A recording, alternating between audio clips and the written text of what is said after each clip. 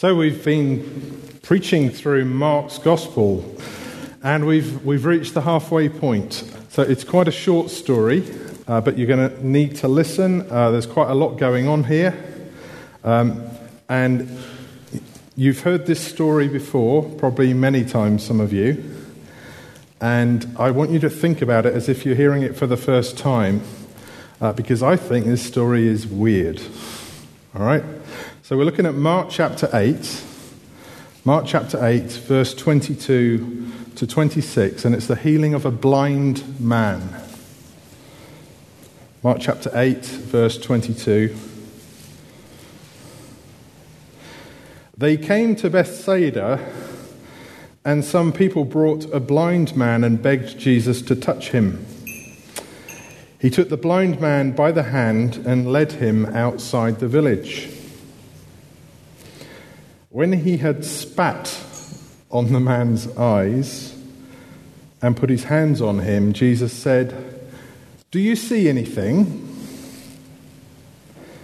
He looked up and said, "I see men. They look like trees, walking around." Once more, Jesus put his hands on the man's eyes. Then his eyes were opened, his sight was restored, and he saw everything clearly. Jesus sent him home, saying, "Don't even go into the village." What's that all about? I hope you've come to appreciate this, but as we've looked through Mark's Gospel, we find that Mark is actually a brilliant storyteller. He's a brilliant editor. He's selected from all the things that Jesus did and said, and he's put them together for us to tell us a very compelling story, a very in-your-face, very immediate story. Nothing appears in Mark's Gospel by accident. Everything has its place. Mark wants to engage us, to draw us into the story. Quite often we find a crowd in the story, and Mark sees us as an extension of the crowd. So today you're part of the crowd. You're looking on and seeing what is happening. Mark wants us to have an encounter with Jesus. Mark uses a lot of questions. Sometimes he doesn't even give us the answer to the question. It's as if it's left as an exercise for the reader. For example, why does he talk like that? That's blasphemy. Only God can forgive sins. Or, who is this? Even the winds and the waves obey him.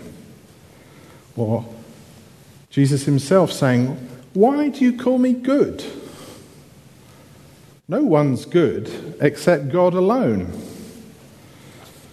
And the section we're looking at today, there's a question. Do you see anything? Well, what did you see? What caught your attention? Well, why are we looking at a blind man? If you've been following the story of Mark's Gospel, we've seen lots of more dramatic things than a blind man. We've seen Jesus heal people of all kinds of diseases, presumably including blindness. We've seen Jesus still a storm with just a word, quiet. We've seen Jesus raise a little girl from death to life with just two little words. Talitha cum, little girl, get up. We've seen Jesus feed 5,000 people with just a few bread rolls, and then 4,000 people with just a few more bread rolls. Why a blind man? And why did Jesus lead the man outside the village? We've seen Jesus heal a woman in a crowd. Well, I suppose it shows us a little bit that Jesus can have a personal approach to people, that he doesn't always deal with crowds. We know he took his disciples on one side occasionally, 12 of them, and he schooled them in what he was doing. He tried to teach them and show them who he was and what he was about. And here he takes one person out. and has a personal encounter. And why the command, don't go back to the village? I mean, he sent a leper back to get a certificate of good health. He sent a man who'd had a legion of demons in him back to his people to tell them how much the Lord had done for him. And why does Jesus, I don't know, you've got this, why does Jesus spit? Ugh. This is the Sunday school teacher's nightmare. You can just imagine our friend Isaac in Sunday school hearing this, and then his mum having to say, Isaac, why are you spitting people? And he said, I've got a scripture. I'm just being biblical. Jesus spat. Why spitting? Well, let's just address that one. There was an idea, and there is an idea, that saliva has healing properties. That it's actually a salve. It could be, I don't know, you wouldn't recommend rubbing it on your eyes, perhaps. Not particularly, we have the expert here. But there was also a tradition that the spit of kings had special healing properties, and maybe that's part of what's going on here.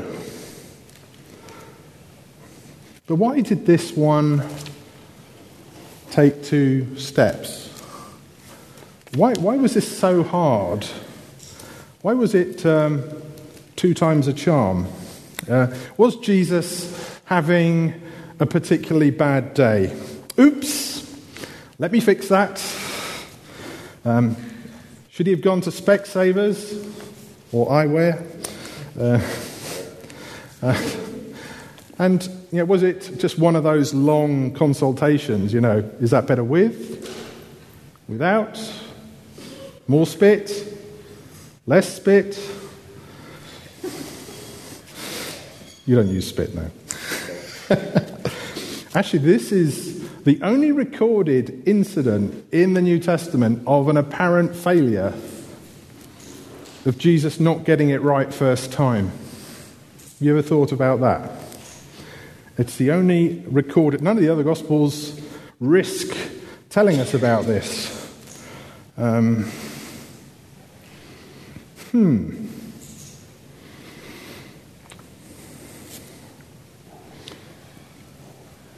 Should we perhaps look to science for the answer?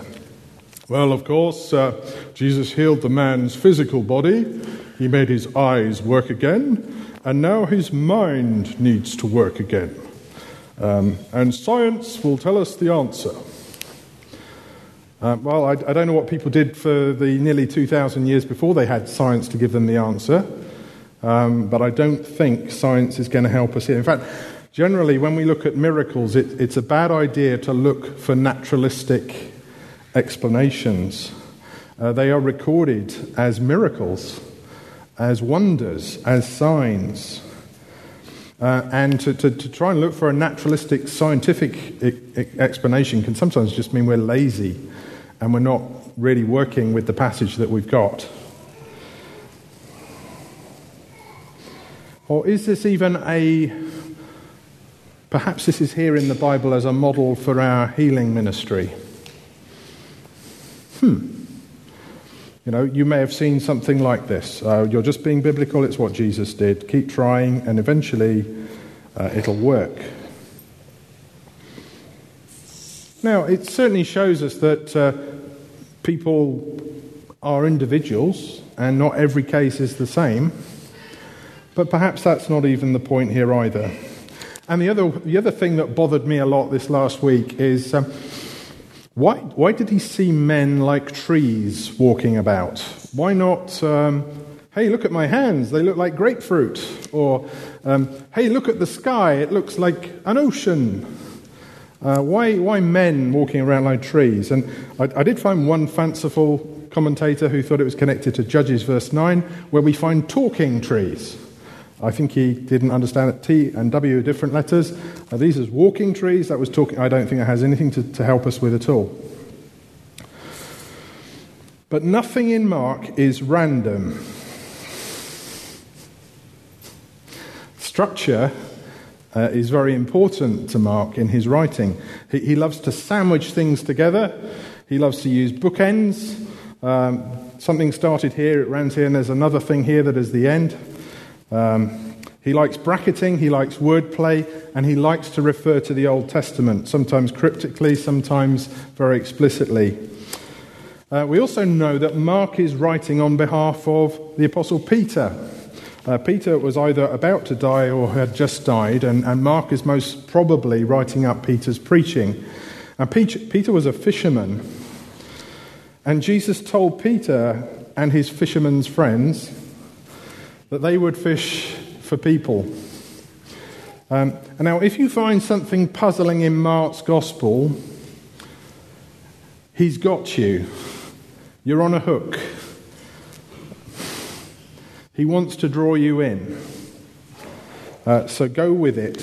You've been caught like a fish. And if you want to know what the solution to the puzzle is, look around the text. Well, let's look at the context then. Why a blind man? In the feeding of the 4,000, we saw in Mark chapter 8, 1 to 10, that there's something of a repeat going on. We'll see that in a minute. There's an argument with the Pharisees demanding a sign. Yes, arguments with the Pharisees happen quite often. And then there's the healing of a blind man. If we rewound to Mark chapter 6, we'd find the feeding of the 5,000. In Mark chapter 7, we find another argument with the Pharisees, and then we find the healing of a deaf man. In fact, it's almost a carbon copy. Mark uses a lot of the same Greek, apparently. I don't know Greek, but he uses a lot of the same Greek. Jesus takes someone aside from the crowd. There's spitting, applied, there's touching, and there's a command not to tell anyone, and it's all done in one go, except in this time it wasn't done in one go. It still raises a lot of questions, but there seems to be in Mark's mind a pattern emerging here. Feeding a lot of people, argument with Pharisees, and then a deaf man is healed, and the second time around, feeding 4,000 people, argument with Pharisees, and then a blind man is healed. Mark wants us actually to see an Old Testament connection, and it's in Isaiah chapter 35, where we read, verse 6, "Strengthen the feeble hands, steady the knees that give way. Say to those with fearful hearts, be strong, do not fear, your God will come. He will come with vengeance, with divine retribution, he will come to save you. Then will the eyes of the blind be opened, and the ears of the deaf unstopped. The lame will leap like a deer, and the mute tongue shout for joy." The trouble with pulling in another Bible like that, another Bible reference, is it just raises even more questions. In what sense has God come? Where's this vengeance and retribution? And how is God going to save his people? But there's clearly a reference to that, and Mark sees that as the connection. So this blind man being healed is a really important deal. And what can we learn from the immediate context? Well, we had, after the feeding of the 5,000, after the feeding of the 4,000, the argument with the Pharisees for the second time round, a blind man gets healed.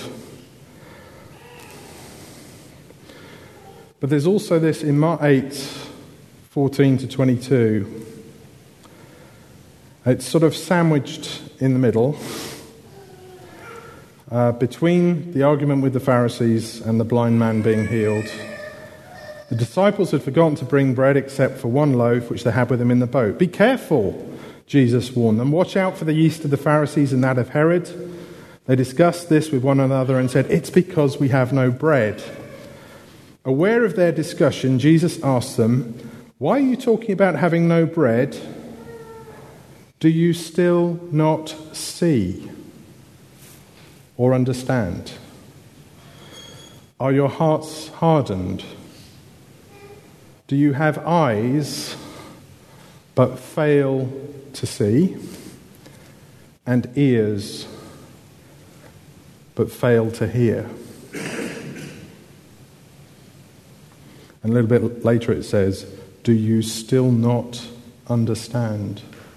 Do you have eyes and fail to see? Do you have ears and fail to hear? This is why there's a blind man slap bang in the middle of the story. There was a deaf man because of this issue of hearing and having ears to hear. I don't know, we had an incident with one of our many children years ago, very memorable, where we called... Which one shall I pick on? Daniel! Nobody came. Actually, this doesn't sound like Daniel. This is probably Andrew. Andrew! And nobody came. Called Andrew! Nobody came. In the end, we went and found him. Andrew, why didn't you come? He said, I didn't hear you when you called the first 3 times. Oops. But there is a hearing, isn't there, which is not hearing. There is also a seeing that is not seeing. That little quiz in the boat. When I fed 5,000 people with 5 loaves, how many basketfuls did you pick up? 12, they all shouted. And when I fed 4,000 with 7 loaves, how many baskets did you pick up? 7, they all said. And he says, but you don't get it, do you? You saw, you even picked up the pieces, but you don't understand. So this is about blindness. What else is there in the immediate context that would help us nail this as about something other than physical blindness? Well, the following few verses, Mark chapter 8:27, Jesus and his disciples went on to the villages around Caesarea Philippi. On the way, he asked them, the disciples, who do people say I am? They replied, some say John the Baptist, some say Elijah, still others one of the prophets. But what about you? Who do you say that I am? Peter answered, you're the Messiah. Jesus warned them not to tell anyone about him. Can you see the connection? Can you see what Mark has done? Jesus has just said that they are blind. Jesus has taken them away from the villages. They're actually in between villages on a journey. And there's a question. Not do you see anything, but who do people say I am? And notice too, there's one of Mark's little bracketing bookmark things going on here as well. In Mark 6:14-16, we hear, when Herod heard about what Jesus was doing, for Jesus' name had become well known, some were saying John the Baptist has been raised from the dead. That's why miraculous powers are at work in him. Others said he's Elijah, and still others claimed he's a prophet, like one of the prophets of long ago. But when Herod heard this, he said, John, whom I beheaded, has been raised from the dead. Can you see? Those are the things that have just been... Who do people say that I am? Some say John the Baptist, some say Elijah, some say one of the prophets. But what about you? Who do you say that I am? Peter answered, you're the Messiah. Jesus warned them not to tell anyone about him. And compare that with just a few verses before. Do you see anything? The blind man looks up.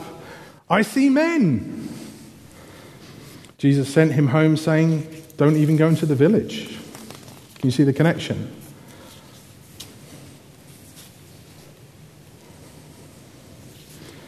Maybe you're not convinced.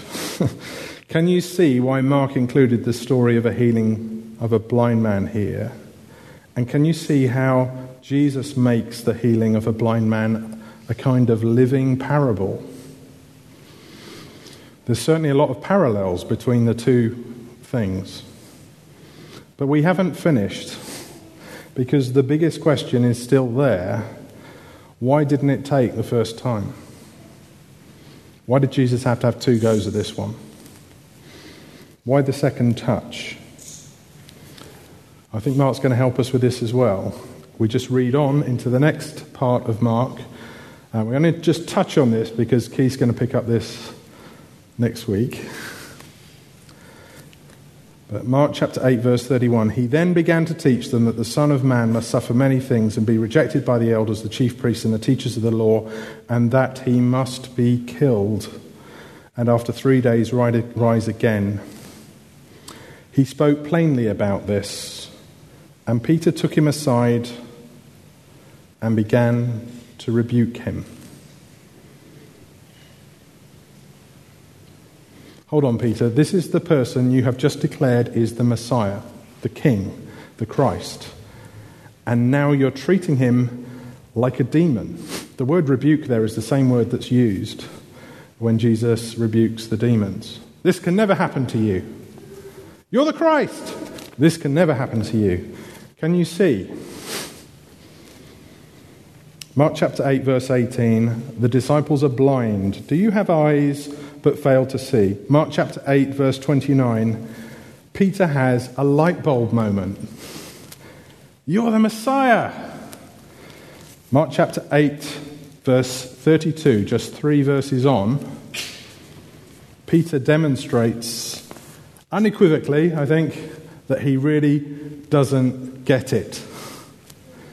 We could say he sees that Jesus is the Messiah, but he just doesn't see it clearly at all. And that is why Mark has included this miracle in his story. To show us what is happening to the disciples, to show us what is happening to Peter. And actually, we're going to have to wait a long time, another 7 years, until we get to Mark chapter 15, until we see somebody who really gets it. Now, that person is a Roman centurion, and he has just overseen the killing of the Lord Jesus. And Mark tells us in Mark chapter 15, verse 37, when he had seen the way that he died, when he had seen how he died, he said, surely this man was the Son of God. Peter has all the evidence of all these miracles and amazing signs, and he can conclude that Jesus is the Christ. The centurion can look at the dead body of the Lord Jesus on the cross and say, that's proof. He's the Son of God. Wow. It's going to take us quite a long time to get there. We begin to see this next week because we're going to be looking at what Jesus was teaching there. But let's just recap. We've got to halfway in Mark's Gospel. Mark set out in verse 1 of chapter 1 what his story was going to be. This is good news about Jesus, the Christ, or the Messiah, the Son of God. And we have waited 8 chapters to hear the word Messiah used again. And here it is, on Peter's lips, after all the evidence of storms being stilled, of thousands of people being fed with just a few bread rolls, of a woman who'd had a disease for 12 years being healed just by touching Jesus, of a man with 2,000 demons being completely cleansed, of a little girl who's died, a 12-year-old girl who's died, being raised to life. They've had all this evidence, and they come to the conclusion that Jesus is the Christ. And that's what Mark has wanted us to see. And that's why he's arranged the information the way he has. We get to Mark chapter 8, verse 29, you are the Christ. And Mark goes, big tick, we're halfway there.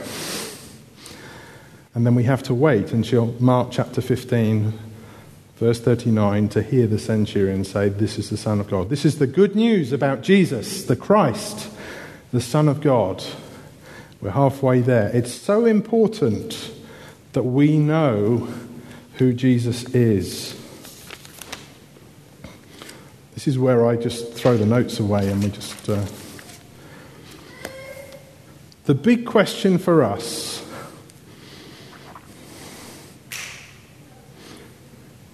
is the question that Jesus posed the disciples. Not so much, who do people say that I am? But who do you say that I am?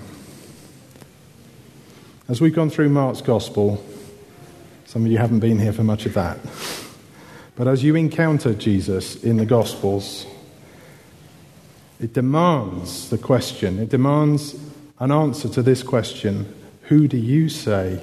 It's all very well. It's all very well, these people having their understanding of who Jesus is, and they had quite a collection of yous. I mean, we've seen Jesus the teacher, Jesus the healer, Jesus the feeder of thousands, Jesus the calmer of furious storms,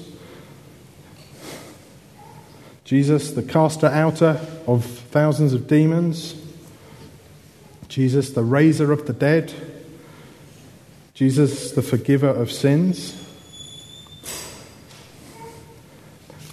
Who do the world think Jesus is? If on a good day, if they're feeling nice, they'll say he was a good man and he had some nice ideas.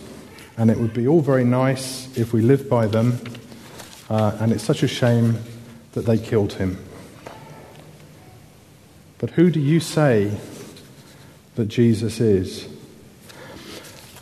The astonishing thing in Mark's Gospel is actually we see this division between those who are on the inside and those who are on the outside. Jesus chose 12, calling them apostles, and he trained them. They were his inside people, and he taught them everything, explained everything.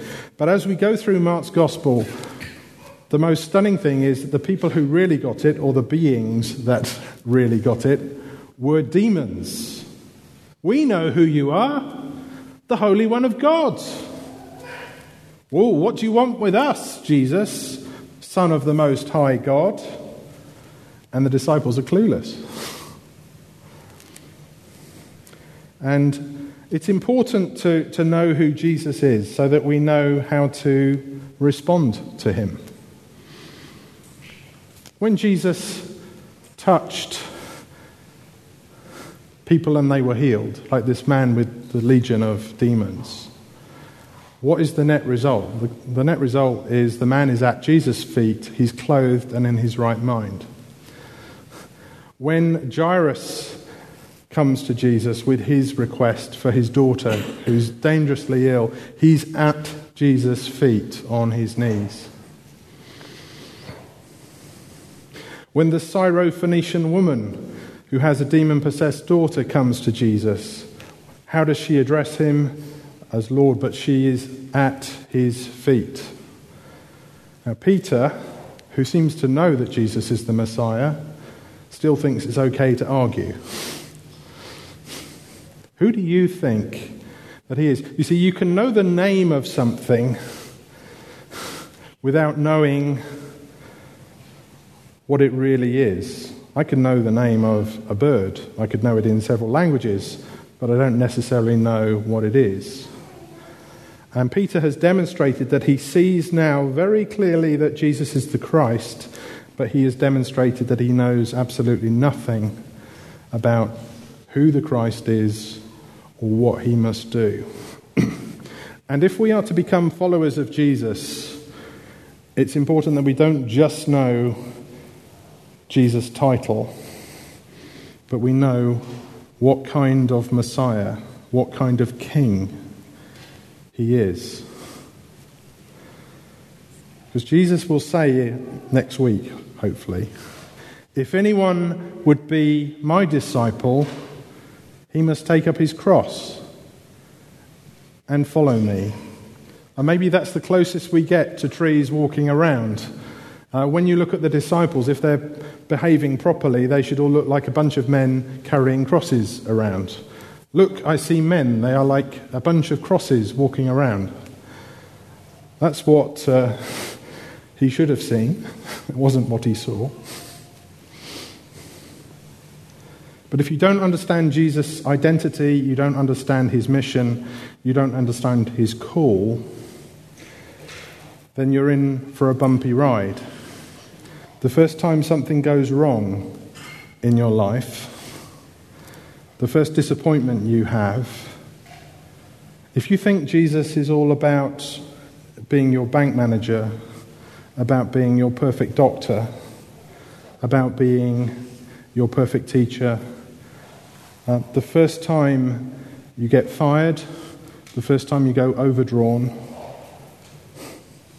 the first time somebody crashes into your car, the first time you're seriously ill, if you don't know what kind of Messiah and Saviour Jesus is, you might give up. But if you understand that Jesus is a ruler, a king, not like any other, and that he calls us to take up our cross and follow him, and that he promises us that even if we lose our lives, we will gain them. Even if we give up the world, we will have our souls. Then you'll be very happy indeed. So understanding who Jesus is, and understanding what his mission is vital to be happy as a Christian. Now, we're part of a group of churches called Christ Central Churches, and that's no accident. What is it that distinguishes us? Well, perhaps you like our worship, perhaps you like our food, perhaps you like our kids' work, perhaps you like our website, perhaps you like our preaching. No, let's not go there. Perhaps you like lots of things, but if you don't see Jesus, there's something wrong. So church, together, we have to know who Jesus is and what it means to follow him. We have to know more than that he is just the Christ. Oh yes, he's the Christ. He is the King of Kings. He is the Lord of Lords. He's not just our teacher. He's not just our healer. He's not just our bank manager or our employer. If you think the Christian gospel is about Jesus being your ticket to heaven, you've got it wrong. Jesus is so much more than a ticket to heaven. You remember Charlie and the Chocolate Factory? What is the treasure in Charlie and the Chocolate Factory? It is the chocolate factory and all it contains. Jesus isn't just the ticket to the chocolate factory. He is the chocolate factory. Jesus is... Well, let's hear what Paul thought about this. Do you think you've got it all together? Do you think you know Jesus perfectly? Do you think you couldn't learn any more? Paul said, "Not that I've already obtained all this or have been made perfect, but I press on to take hold of that for which Christ took hold of me. I want to know Christ." That's the word. I want to know Christ, the Messiah, the power of his resurrection and the fellowship of sharing in his sufferings, becoming like him in his death, and so somehow to attain to the resurrection from the dead. He also said, "I consider everything a loss compared to the surpassing greatness of knowing Christ Jesus my Lord, for whose sake I have lost all things. I consider them rubbish." That's a polite word for what Paul actually said. It's the sort of thing that you would put your foot in if you're not careful walking around the streets. He had a lot of religious observance and a lot of good things that he could boast about, and he said, I consider that rubbish compared to knowing Christ. Paul said, for me to live is Christ, and to die is gain. Do you think you know Christ completely? Do you think you have nothing to learn? We are like a blind man who sees but doesn't see clearly. Paul saw himself the same way. He had this amazing experience of Jesus when he was Saul on the road to Damascus, a blinding light. Then his eyes were opened later, but he then considered that everything he knew up to that point was rubbish and that he needed to know Jesus properly. He needed to have his eyes opened. Are you struggling with the fact that your Christian life isn't where you want it to be? What does Paul say the answer to that is? In 2 Corinthians 3, verse 8, but we'll read this. Whenever anyone turns to the Lord, the veil is taken away. Now the Lord is the Spirit, and where the Spirit of the Lord is, there is freedom. And we all, who with unveiled faces can contemplate the Lord's glory, are being transformed into his image with ever-increasing glory, which comes from the Lord, who is the Spirit. The Christian life is to be one of progress, of development, of growth. Peter was going to have to wait a long time before he would see Jesus clearly. And even then, he would want to see him more clearly. So be encouraged. If you don't see Jesus very clearly today, there's a very quick fix. There's another blind man in Mark's Gospel, in Mark chapter 10, and he has a name. His name is Bartimaeus. And we don't have time to go into that, but his approach to this is to know who Jesus is and then to cry out to Jesus, Son of David, have mercy on me. I think what would be good now is I'd like us to sing. Andrew, if you could.